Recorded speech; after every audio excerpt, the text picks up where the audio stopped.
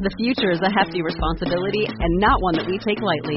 But then, taking things lightly has never been what Hefty is about. That's why we've created the Hefty Renew program that turns hard-to-recycle plastics into valuable resources like park benches and building materials. To participate, simply fill up an orange Hefty Renew bag with accepted items, tie it up, and drop it in with your regular recycling. That's it. It's that easy. It's time to rethink recycling with Renew. Particular valued resources may vary by geography. More info available at heftyrenew.com.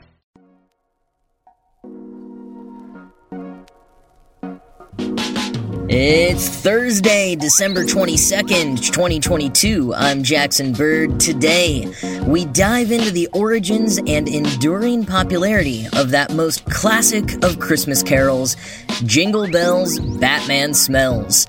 Plus, Steven Spielberg has officially apologized to sharks for Jaws. And a note on our holiday programming. Here's some cool stuff for your ride home. How kids pick up certain jokes and games seemingly across geographic boundaries and sometimes generations, even before the age of the internet, is a mysterious phenomenon. And it's one that certain scholars have studied as far back as the late 1800s, with William Wells Newell's Games and Songs of American Children. How, for example, have so many kids for generations learned how to draw that cool S? You know, the one where you draw 6 lines and then connect them to make a kind of graffiti-looking S shape. If you know what I'm talking about, where did you learn to do that? And where did whoever may have taught you learn it? It's one of many pieces of childhood culture that endure, and which adults, looking back, can't figure out how it spread or where it originally came from. Maybe I'll dive more into the S another day, but today I want to talk about another piece of kids' culture with shrouded origins. Being that we are a few days away from Christmas, and that this will be our first Christmas sadly spent without Kevin Conroy, let's discuss that best of all Christmas carols, Jingle Bells, Batman Smells. You know, Jingle Bells, Batman Smells, Robin laid an egg, the Batmobile lost a wheel, and the Joker got away. Or, if you're like me, you grew up hearing, the Joker does ballet, as the last line instead. There are actually a lot of different variations that got made up over the years and around the world. Tom Scott did a fascinating analysis on this a couple of years ago that I'll touch more on in a moment. But first, how and when did this song get its start? Now, depending on your age, you might think there's a simple answer for the origin and spread of this classic parody song, the Batman animated series on which Conroy starred. In the 1992 episode Christmas with the Joker, we see Mark Hamill's Joker recite the well-known first verse of the song, along with a custom second verse written for the show, describing his actions of escaping through the roof on a Christmas tree. But that was not the origin of the song, just a clever callback. For one, the song had appeared on another TV show 3 years prior. On the very first episode of The Simpsons, Bart sings the Batman Smells verse during a school Christmas pageant and is subsequently kicked out. But that too was just a callback, albeit a callback that might have cemented one version of the song over all others. The origin of the song generally goes back way further than that 1989 debut of The Simpsons. When blogger Rob Weir, also motivated by the mystery of kids' jokes and games that persevere through the generations, decided to look into the origins of Jingle Bells, Batman Smells back in 2006, he asked his readers to leave comments about when they first heard the song. And the earliest response that he got was someone going by the name Sunny D, who claimed to have heard the song at their San Diego elementary school in 1966. Mere months after the debut of the new live-action Batman TV series. Could the song have really taken off so quickly after the show's debut? And even if it did, how did it spread from there? Was San Diego the actual origin point? 10 years after Weir's blog post, Robert Evans, writing for Cracked, stumbled on that post while investigating the question himself. He ended up teaming up with Weir, and the two uncovered some newspaper clippings that lent credence to some decent theories. Now, most significantly, in my opinion, they found an article from a 1967 edition of the Lawton Constitution discussing Christmas traditions for a military family overseas in Belgium. The article reads, quote, "American kiddos in Europe aren't completely divorced of the U.S. gimmicked tunes. Lil Jana Montgomery, daughter of Major and Mrs. Ross D. Montgomery, warbled this tune during the holidays. Jingle bells, Batman smells, Robin rang away, Batmobile lost a wheel, and commissioners stuck in sleigh." End quote. Now, the lyrics are quite different there, but if the song was new, it's possible the exact lyrics hadn't been settled on yet, and also possible that the grown-up writer of this article transcribed a different version than what the kids had been singing. But this military family connection is important. If the song really did originate in the US, which is likely, or in California specifically, why not? How is it that kids as far away as Europe and Australia also learned it?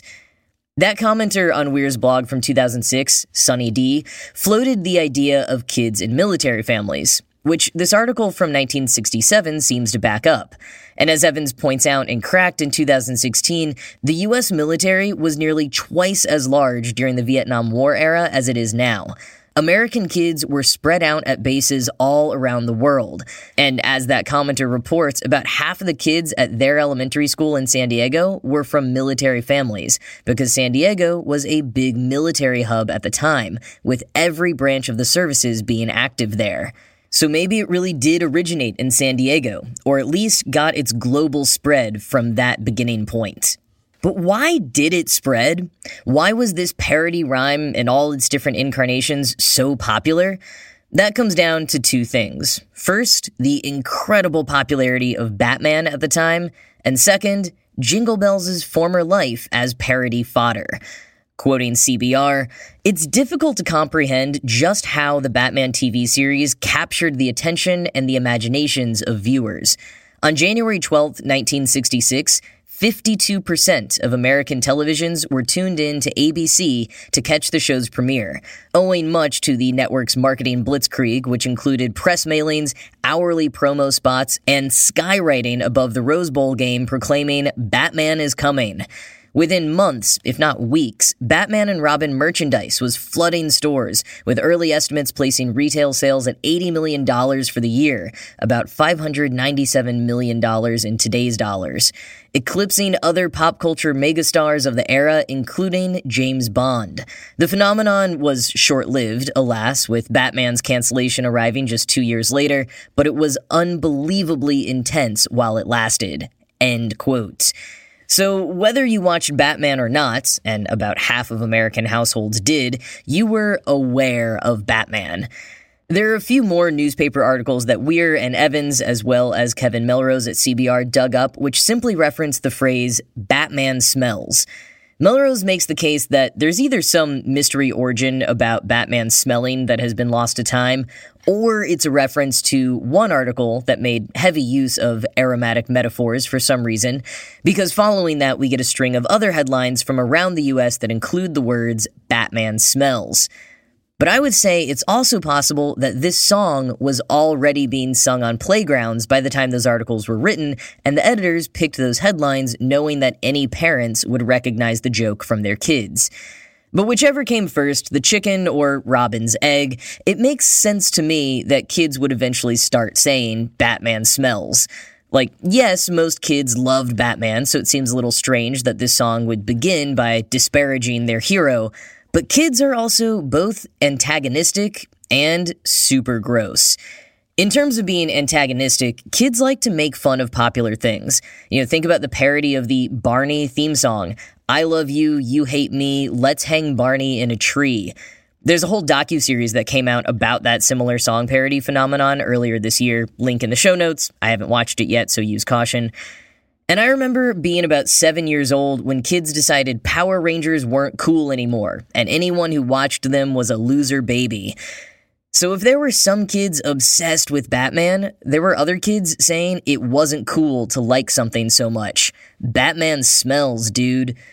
And then there's the kids being gross side of things. CBR references the world history resource Children and Youth in History, which refers to Batman smells as an example of gross lore, which is the kind of content that, quote, allows children to pursue the curiosity they have about their own bodies, end quote. Think about how funny kids think poop is, or yet another mysterious playground song like Great Green Gobs of Greasy Grimy Gopher Guts. It doesn't matter if you were one of the biggest Batman fans in your whole school, singing about Batman smelling was funny. There's even a second verse that I had completely forgotten about until reading it again today. Batman's in the kitchen, Robin's in the hall, Joker's in the bathroom, peeing on the wall. It's gross out humor, or as Children and Youth in History call it, fart lore. But while every version of this song included Batman smelling, the rest of the lines varied heavily over time and around the world. In the summer of 2020, YouTube creator Tom Scott surveyed over 64,000 people around the world on the version of the lyrics they remembered from growing up. He discovered a few pretty obscure versions that differ wildly from the original, but which were also reported by a few dozen people from countries all over the world. Scott asked people to report where they lived as children when they may have first heard the song, as opposed to where they live now. And the fact that these very detailed, obscure versions were similarly reported by people in many different countries gives a bit of credence to the military brat theory of spread. But for more broad interpretations, in the United Kingdom, New Zealand, and other parts of Europe, there are endless variations for the second half of the first verse, all of which mention a family member or popular character losing a body part on the motorway. For example, Uncle Billy lost his willy on the motorway, or Auntie Ruby lost her boobie. Scott shares a dozen variations with rhyming names and body parts, and those versions also sometimes include the names of motorways specific to different regions. Now, over in Australia, kids brought in another DC character singing Wonder Woman lost her bosom flying TAA. To translate to American, that would be like saying she lost her bosom flying Pan Am. Now, this whole non-Batman character losing a funny body part while in transit variation never showed up in the United States at all. Regardless of how the second half of the first verse went over in the UK, Scott shares that the version he grew up with, and which many people outside of the US are most familiar with, says that for the second line, Robin flew away instead of laying an egg. How that first began, we're not sure, but Scott does have a theory for how the laying an egg version became more popular worldwide for a while: The Simpsons. In addition to that first episode in which Bart sings the song, it would be sung again in 2 subsequent episodes in 1992 and 1993, all of them using the Robin laid an egg version. Scott was able to show from his data that while the US version of the song, Laying an Egg, stayed consistent over the decades, in the United Kingdom, there was a significant change from flew away to laid an egg during the 1990s. Conclusive? No. Fascinating? Absolutely. Scott's analysis is also just an interesting, broader reflection on how American culture is sometimes more homogenous than British culture, even for how much bigger and spread out we are. Like, yes, we do have more accents and regionalisms than we are often given credit for, but especially when you break it down to specific examples, where the US might have 2 to 5 different versions of a term, like pop versus soda versus Coke, the UK might have 10 or more. Scott shows how about 98% of American and Canadian respondents refer to that chasing playground game as tag, while in the UK, they have upwards of 8 different names for the same game.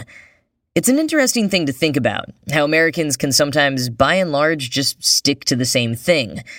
Speaking of which, there is one last thing I mentioned but haven't covered. Why Jingle Bells? Why not the Batman theme song or some other tune? Well, about a century after Jingle Bells first debuted in the mid-19th century, not as a Christmas song, but just a general song to herald in the start of winter or possibly Thanksgiving, it began being used as the melody for any sort of funny song, from playgrounds to protest marches.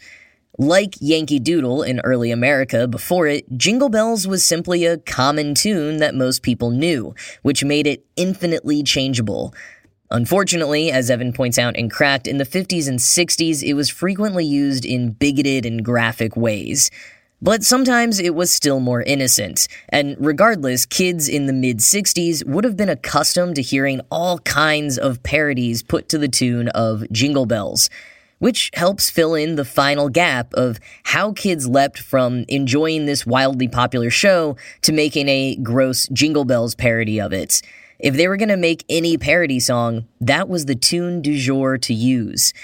The exact lyrics wouldn't really solidify until those early 90s Simpsons episodes, and DC giving the song its stamp of approval in 1992 with Batman the Animated Series, but the spirit of the song seems to have gotten started on the playgrounds of California in 1966. Maybe. Who really knows? Like the Caped Crusader himself, the shadowy details of the song may forever be shrouded in mystery. But hopefully, it's one that continues to endure on playgrounds around the world. You know, all these movie Batmans these days can try to take themselves as seriously as they want, but they'll never escape the one truth that all kids know.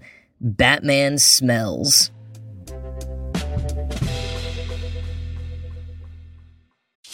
In Puerto Rico, we call ourselves Boricua. We're proud, passionate, and full of life. On our island, adventure finds you. Strangers aren't strangers for long. The size of the audience doesn't change the beauty of the music. And we celebrate every last ray of sun. Live Boricua. The future is a hefty responsibility and not one that we take lightly. But then, taking things lightly has never been what Hefty is about. That's why we've created the Hefty Renew program that turns hard-to-recycle plastics into valuable resources like park benches and building materials. To participate, simply fill up an orange Hefty Renew bag with accepted items, tie it up, and drop it in with your regular recycling. That's it. It's that easy. It's time to rethink recycling with Renew. Particular valued resources may vary by geography. More info available at heftyrenew.com. In other pop culture news, Steven Spielberg said that he'd like to apologize for making everyone scared of sharks. Now, I've mentioned this before, but anytime there's a spate of shark attacks, experts have to come out and explain the actually low probability of being attacked by a shark and reiterate the true nature of most sharks. Some of them will even name-check Jaws and bemoan how the 1975 blockbuster gave sharks a bad name, making people think all sharks are solely focused on attacking humans.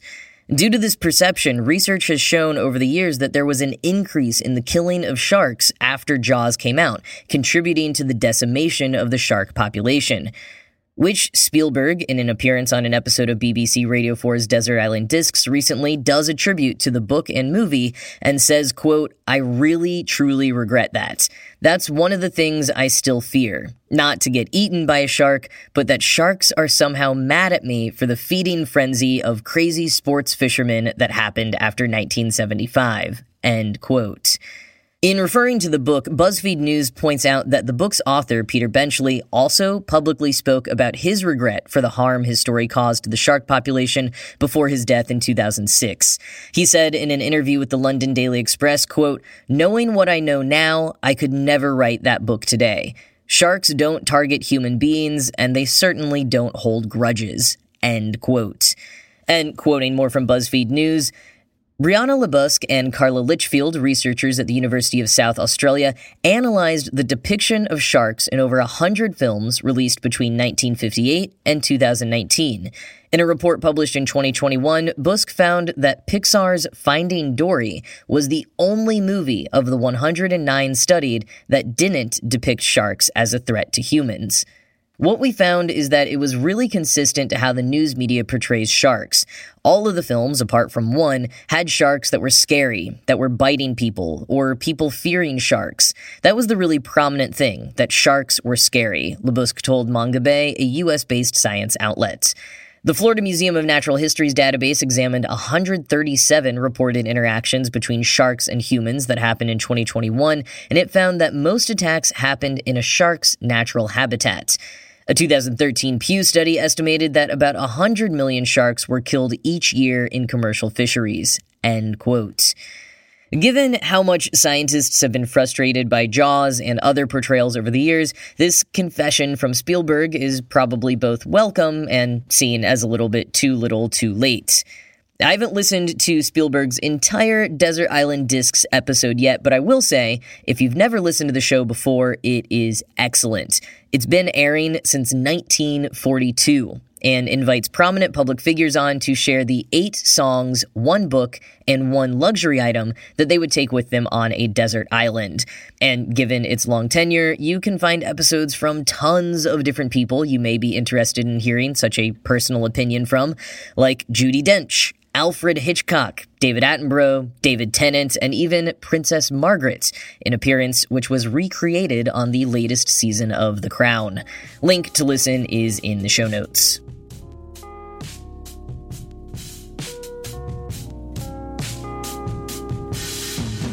Well, as it is Christmas this weekend, I will be celebrating and taking Friday and Monday off for the holiday, so I'll be back in your feeds on Tuesday, the 27th. Until then, I hope you all have a good Christmas, end of Hanukkah, continuation of Kwanzaa or Yule or whatever it is you may celebrate, or that, you just have a nice weekend.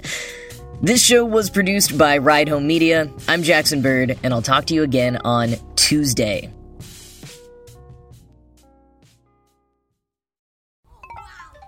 My little brother's friends have been camped out at our place for 2 days straight. 3. It's 'cause of the Xfinity 10G network. Internet that can handle a house full of screens at once, with basically no interruptions. And it's only getting faster. When I was their age, internet like this was a pipe dream. You sound like my grandpa. Please go home. Introducing the next generation 10G network, only from Xfinity. Restrictions apply, not available in all areas.